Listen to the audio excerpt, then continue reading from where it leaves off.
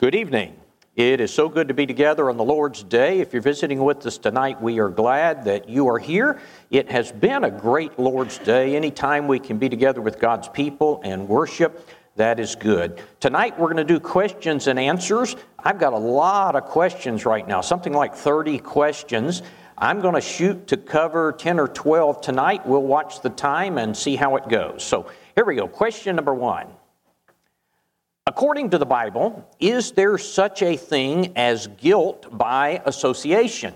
If so, if one is a member of a political party, a civic club, or any other organization that teaches, promotes, encourages, and supports anti-biblical activities such as same-sex marriage and the killing of babies, is one guilty of these activities as a result of being a member only and not directly participating in such activities? In other words, is the driver of the getaway car as guilty as the robber?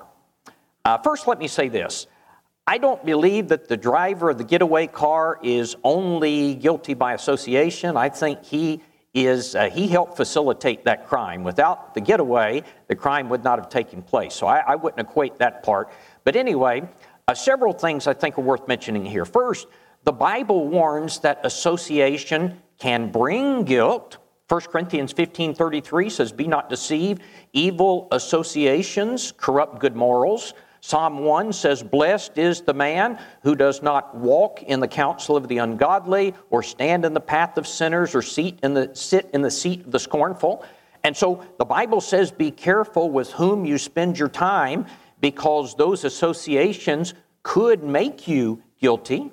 We also have to concern ourselves with the way things look. That is, I could have guilt because of the appearance of something. Let me give you some examples of this. In 1 Corinthians chapter 8 and verse 10, the Bible talks about meat that is offered to idols, and it says this: "If anyone sees you eating this meat," it could be a stumbling block for them. Now, Paul says, we know that an idol is nothing but a false deity. It is nothing. And so if you're eating this meat that was offered to an idol, in your mind, you just know that you bought some inexpensive meat. But someone else might see you doing that. And the fact that they saw you, it could hurt your influence. And so you have to think about guilt because of the appearance that you present. 1 Corinthians chapter 11 discusses in the city of Corinth, women not wearing their veils. And in that particular city, to not wear your veil would communicate rebellion, rebelliousness. And so because of the way it looked, they weren't supposed to do this. They didn't want to send that message. You know, I have gone at times, and Sherry and I would get a to-go order from Olive Garden. And I would go in there, and they would say, you've got to go up to the bar to order and get your food. And I would say, would you mind going up there? I don't really want someone to see me standing there at the bar making an order. Not that I was going to order alcohol. I just was concerned about the appearance. I didn't want someone to see me standing at the bar. You know, the preacher, I saw him at the bar at Olive Garden. And so we have to worry about how associations will affect us. We have to worry about the appearance that they give. Sometimes people go to 1 Thessalonians 5:22, where the Bible says, avoid the appearance of evil. I don't think that's what that means. That passage, the word appearance, is from a Greek word that literally means every form of evil. The ESV translates it that way, avoid all forms or all types of evil. And so I think that's a misuse of that passage. But to get to the question, could a political party or a civic club, could it make you guilty by association? Well, there is no such thing as a perfect political party. I think all of them do some things that are ungodly. Most companies do some things that are ungodly. Most every government in the world is going to do something that is ungodly. So you're going to associate yourself, even in some indirect way, in all of these areas. And so a Christian needs to ask himself some questions.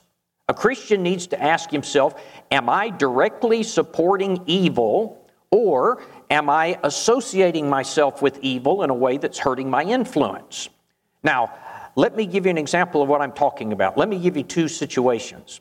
A Christian might work at a government office that provides business licenses to include liquor stores. That is, people come in and buy their business license, and people that have a liquor store would come in and buy their business license.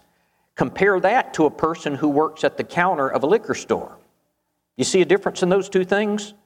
One of them is indirectly doing this, but no one's going to get the impression the man that is selling licenses at the government office, they're not going to think he supports liquor because of that. But you see, the other man is directly supporting this, and he's going to hurt his influence. And so you've got to look at the degree and how close you are to this and how much it hurts your influence. And so there's a lot of judgment that comes into some of these things. One is very clear. The other is more removed. It's when you get closer in the center, sometimes it becomes a more difficult question. Now, when it comes to the political party question, again, there is no perfect political party. But every person needs to stop and ask themselves, what is the platform of my political party? What are we known for? Are we known for supporting wickedness?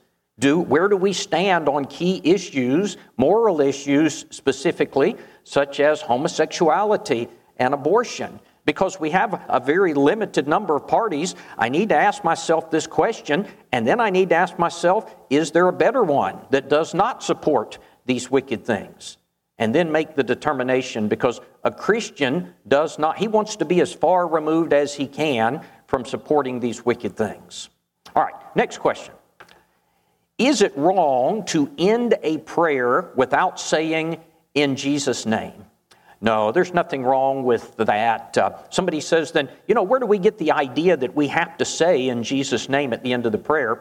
I think there are several passages that have planted that thought in our head. John 14 and verse 13, Jesus said, "And whatsoever you shall ask in my name, that will I do." John 16:26, "And in that day you shall ask in my name," Jesus said. That does not mean that there is a verbal formula that if I don't say "in Jesus' name" at the end of the prayer, that somehow that invalidates the prayer. That makes it a legitimate prayer because I said those magic words. I know nothing in the Bible that states that we have to say "in Jesus' name." Then what does it mean?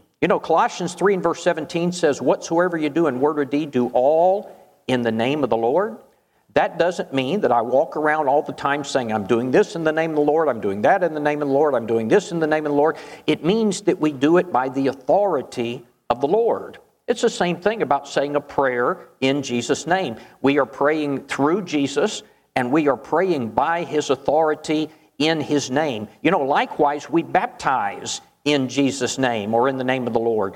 That does not mean that a baptism is invalid if I don't say the magic words that I baptize you in the name of Jesus. It means that we do it by the authority of Jesus. We've used the old illustration in the Lord's church where we say, "Stop in the name of the law." A policeman might say, "Stop in the name of the law." What he means is, by the authority of the law, I'm saying that you have to stop.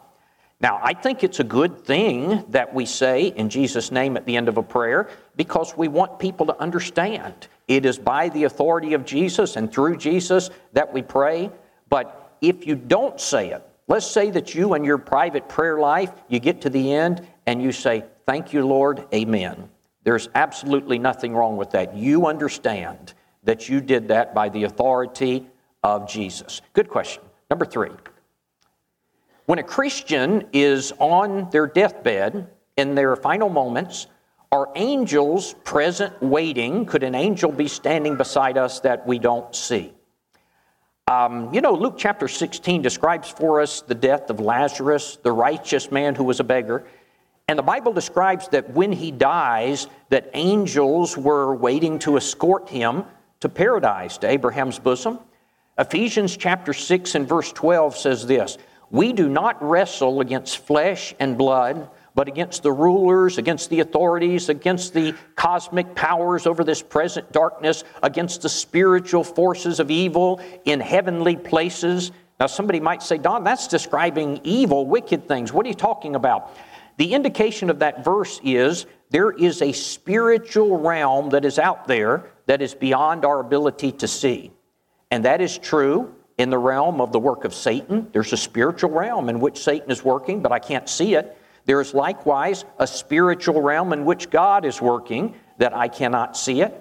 And since the Bible describes for us angels waiting to escort Lazarus, I would say, is it unreasonable to think that the angels are there waiting, knowing that this person's about to pass away? I don't see any reason to think anything other than that. Maybe the angels are standing there waiting for that moment. What I know for a fact is, when I die, if I'm faithful, those angels are going to be there to escort me to paradise. Question number 4. Why does the NIV and the ESV leave out Acts 8:37? Why does the NIV and the ESV leave out Acts 8:37? Acts 8:37 says this. This is Philip speaking to the Ethiopian eunuch. He said, if you believe with all of your heart, you may. That is, the eunuch asked him, see, here's water. What doth hinder me from being baptized? And he said, if you believe with all of your heart, you may. And he answered and said, I believe that Jesus Christ is the Son of God. Some versions omit this, Acts 8:37. The NIV omits this, the ESV, the RSV, and several others, and then some include it. The King James and the New King James include it. The question is, why do some omit it and some include it? And the short answer is, it's based on manuscript evidence. It's based on which manuscripts they have used to translate that particular version of the Bible. It is argued by those who have translated the NIV and the ESV that they will say the oldest and the best manuscripts omit this. I would debate them when they say the best manuscripts, but that is their contention, and so they believe based on the manuscript evidence, they say we have manuscripts that are older than the ones that are used for the King James, which we call the majority text. They say there's some older ones, and they really mean 2 or 3, but they say these older ones have omitted this, therefore we have left it out. I think it's interesting. If you go back and look at some of the writings of early Christians, such as Irenaeus. Irenaeus is a man who lived roughly 100 years after the writing of the book of Acts. So he's very close to New Testament times. But Irenaeus quotes Acts 8:37, and he mentions it as belonging in the Bible. And so the writings of Irenaeus goes back even further than what they call their oldest and best manuscripts. So I say that to say I believe that it does belong in the Bible, and I think you can make a very strong case for it. But the reason some omit it is because of the manuscript evidence. Number 5, what do Jews do about their sins today? You know, that is a very good question. Jews have rejected the Messiah.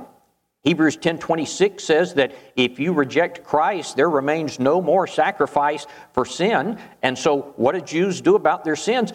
And the real answer is nothing. They're not doing anything about their sins. They are lost in their sins. I think the question, though, is this. What do they think they're doing about their sins? Because modern-day Jews have not only rejected Christ, they've also rejected animal sacrifices. Now, according to the Old Testament law, they would offer a blood sacrifice, an animal sacrifice for their sin. They don't do that anymore, so the question is, what are they doing now? I didn't really know, so I looked this up on the internet, and what it said they do is they pray.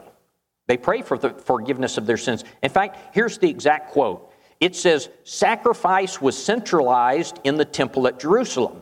When the temple was destroyed in 70 AD by the Romans, sacrifice was no longer possible, so prayer replaced sacrifice. Who decided that prayer replaced sacrifice? God didn't decide that. And then it stated this, prayer and service, repentance, and acts of loving kindness take the place of the old system of temple sacrifice. So what they said is, we don't sacrifice anymore. We have decided that now, if we can pray and we are kind and we ask for forgiveness, that works instead. But what's interesting is they have no blood sacrifice. And the Bible says in Hebrews 9:22, according to the law, almost all things are purified with blood, and without the shedding of blood, there is no remission. And so Jews today are participating in a system that has no blood. There is no remission of sins. So what are they doing about their sins? Nothing according to the New Testament, and as a matter of fact, nothing according to the Old Testament. They've created a system for which there's no authority, old or new. Next question. Number 6. Is it wrong not to answer the door when the Jehovah's Witnesses or the Mormons come knocking? If it is, we're probably all in trouble because we've probably all done that. I don't think it's wrong. I think this is a judgment call. 2 John verse 9 says that we're not to receive a false teacher into our house or bid him Godspeed. I don't think that means you can't bring him into your house if you're trying to teach him, but it does suggest that some restraint can be exercised here. Maybe a person doesn't feel like they are adequately prepared to handle a Mormon, and so maybe they think they would do more harm than good. I think that's all right under those circumstances not to study with them. Maybe the person doesn't have time at that moment to do it. I would point this out, though. Jehovah's Witnesses and Mormons are not coming to your house seeking the truth. They are not looking for you to teach them. As a matter of fact, they are usually quite set against it. I have studied with the Mormons and the Jehovah's Witness several times over the years, and I've never gotten anywhere. A few times when I started to get somewhere, we would go a week or 2 or 3 and start to make progress. You know what would happen the next week? They would send a different group. I think if you start to make progress, they understand that, and their system is set up where they don't want you converting their people, and so they would change them. Now, I would offer this. A Christian who avoids all evangelism, there is a problem with that. And we're not saying that you're ever justified not to do evangelism. And we're also not saying that you can just take entire blocks of people and say, I won't study with this person. So to say, I'll never study with a Mormon, that would be a wrong thing to do. But whether you answer the door at a particular time, I think that's a matter of judgment and circumstance. A friend of mine, a preacher friend of mine, told me that he was eating in a restaurant and he saw some Jehovah's Witnesses, and they were out canvassing the neighborhood and they had stopped to eat. And he got to thinking, they are walking around trying to convert people to their false religion. And so he said he walked over to them and said, would you come and study with me after you eat lunch? And he said he did that because he just thought he'd keep them occupied for a while so they wouldn't go teach other people. And nothing wrong with that. I think an easy solution might be this. If you've got some tracts or some DVDs that you can keep in your house, and when they come, you can try to hand them that. Jehovah's Witnesses oftentimes will not take that. Technically, they are not allowed to take that. But that's one approach you could take. Number 7. We have a song that says, Jesus shed no tears for his own grief, but sweat drops of blood for mine. Is that correct to sing? Is it true that Jesus shed no tears for his own grief? The song that this question is about is the song, I Stand Amazed in the Presence. And the second verse of that song says this, for me it was in the garden he prayed, not my will but thine. He had no tears for his own grief, but sweat drops of blood for mine. The question is that a proper thing to sing? I don't really believe it's accurate. Matthew 26 and verse 39 describes the Garden of Gethsemane, and it says about Jesus, he went a little further, and he fell on his face, and he prayed, saying, O Father, if it is possible, let this cup pass from me. Nevertheless, not my will, but yours be done. Jesus was dreading this. Jesus did not want to endure this, but he said, I will do the Father's will. Now listen to this. This is Hebrews chapter 5 and verse 8, talking about Jesus, who in the days of his flesh, when he had offered up prayers and supplication with strong crying and tears unto him who was able to save him from death, and he was heard in that he feared. Though he were a son, yet he learned obedience by the things that he suffered. What does that mean? Jesus is wailing. He is crying to the Father. He did not want to suffer these things. He did not want to endure these things. He said, please let this pass, if possible, but not my will, but your will be done. So to say that he had no tears for his own grief, I don't think that's an accurate statement based on what I read in the Bible. I guess it's some poetic license, but I don't think it accurately reflects Hebrews 5, 8, and 9. Number 8, should a Christian base his giving on his take-home pay or on his gross pay?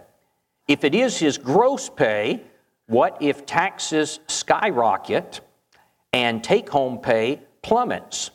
Should some type of adjustment be made in one's giving? This is not a question to try to shortchange God in any way, but to be certain that I am giving in a manner that is pleasing to Him.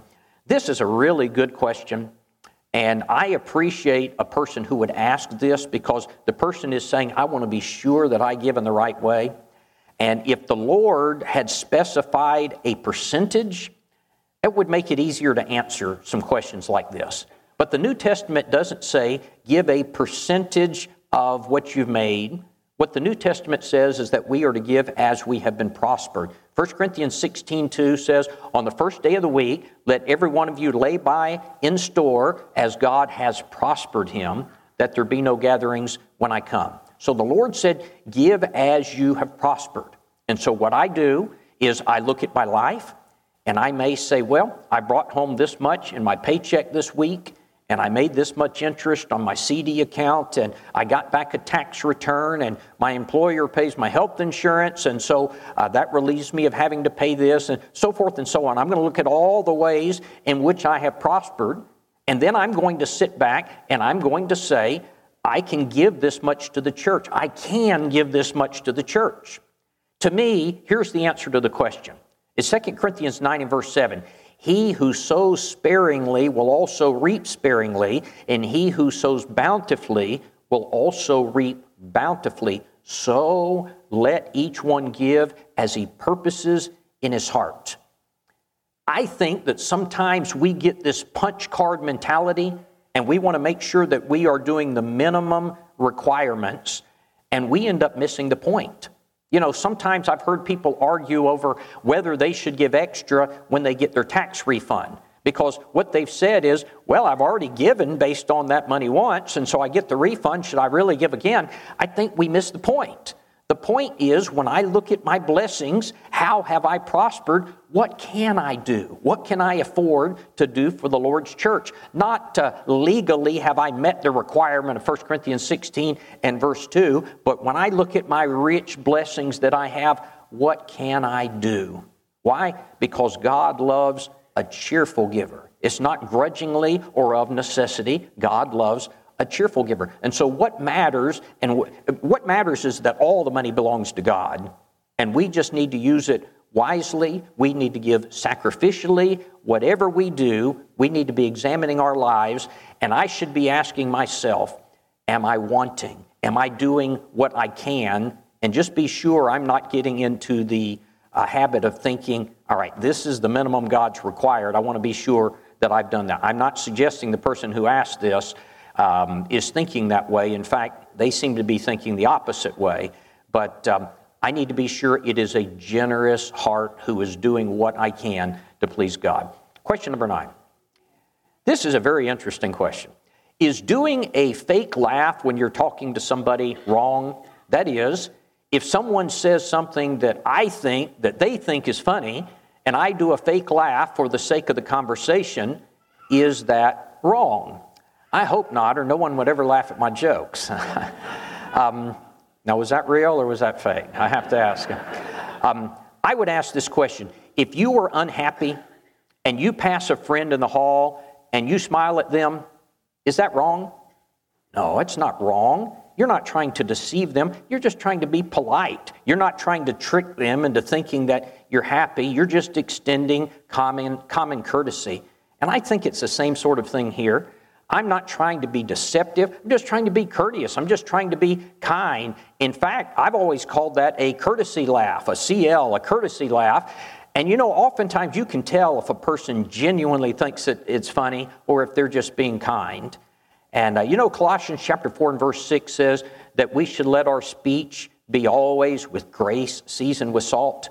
Grace is unmerited favor. I would say a courtesy laugh would fall into the category of grace. It might be unmerited, but I'm being polite to you.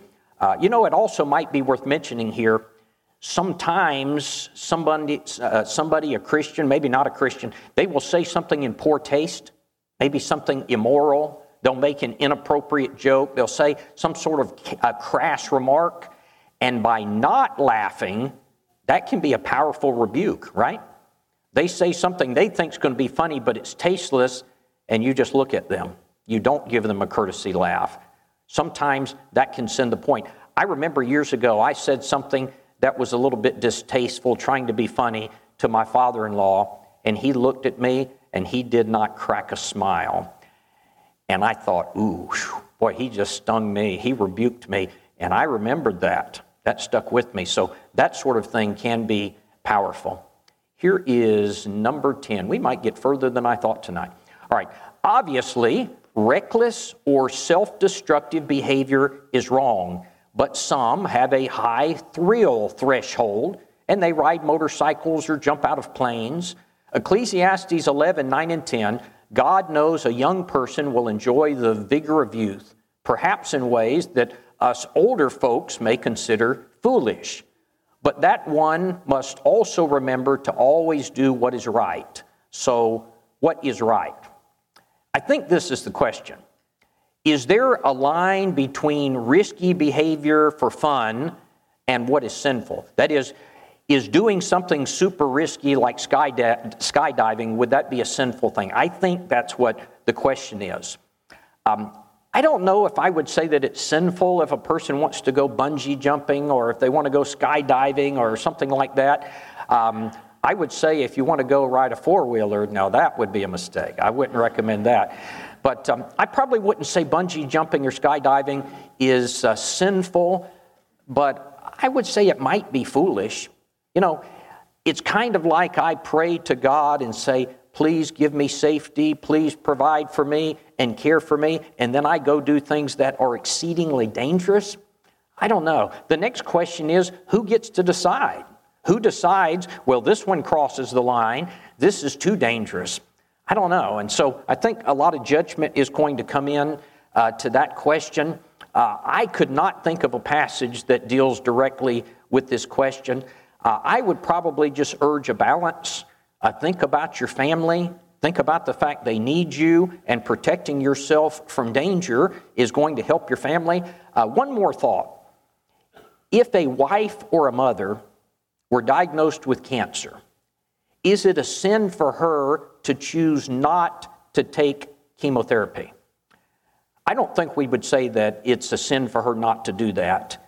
But many women and men have decided to take it because of their family. That is, they think, I don't want to go through this, but they endure that pain for their family. And I think that makes sense because they're thinking about their family. And I think that applies to this too. You're thinking about your loved ones and you make these choices for their sake. Number 11.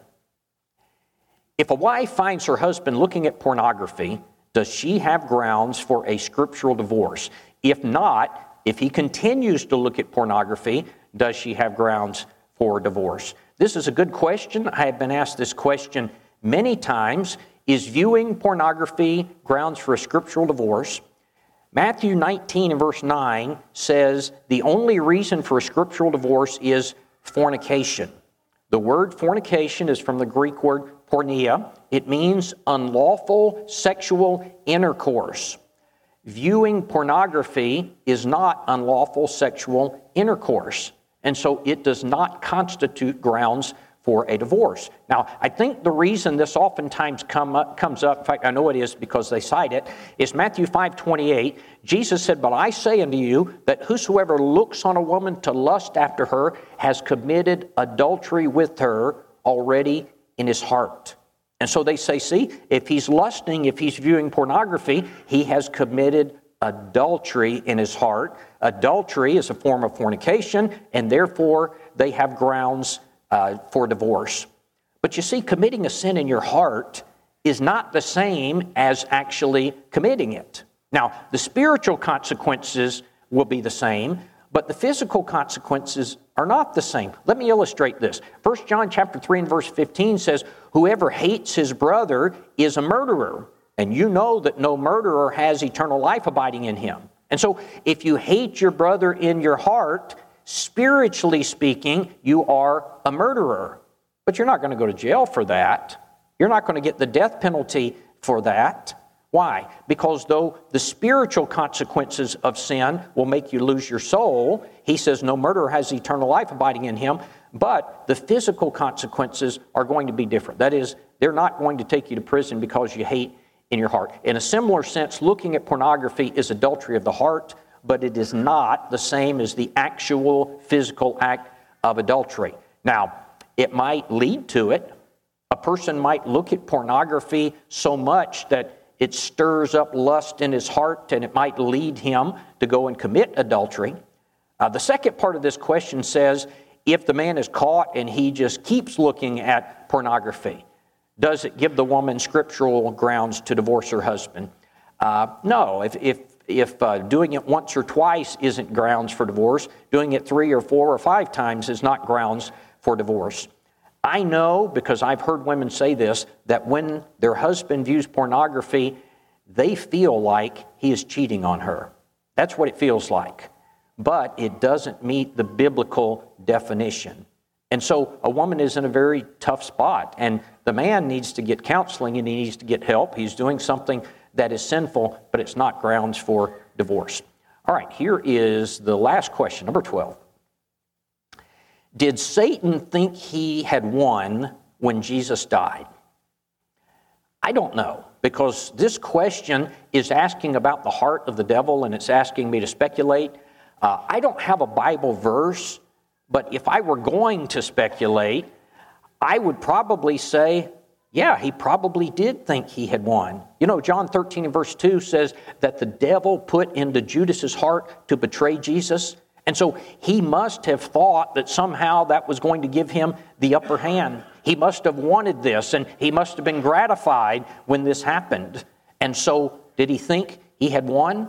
Of course, if he did think that, it was very short-lived, because it wasn't very long until he figured this out, and he would have realized that all things work together for God's plan. Boy, wouldn't it be interesting if you could find out more about what went through the devil's mind as all of this was playing out? All right, thank you for those questions. I appreciate it so very much. In 3 or 4 weeks, we will do it again, so please keep the questions coming in. I appreciate them. It could be that there's someone here tonight who needs to obey the gospel. We always extend the Lord's invitation, because if you're not a Christian, there is nothing more important than that you become one. The Bible teaches to become a child of God, you need to hear, believe, repent, confess, and be baptized. Maybe tonight you're ready to do that. We are ready to assist you. Maybe tonight you are here and you are a member of the church and you need the prayers of your brethren on your behalf. We would be honored to go to God and do that. Tonight, if you need to respond to the Lord's invitation, won't you come as together we stand and sing the invitation song?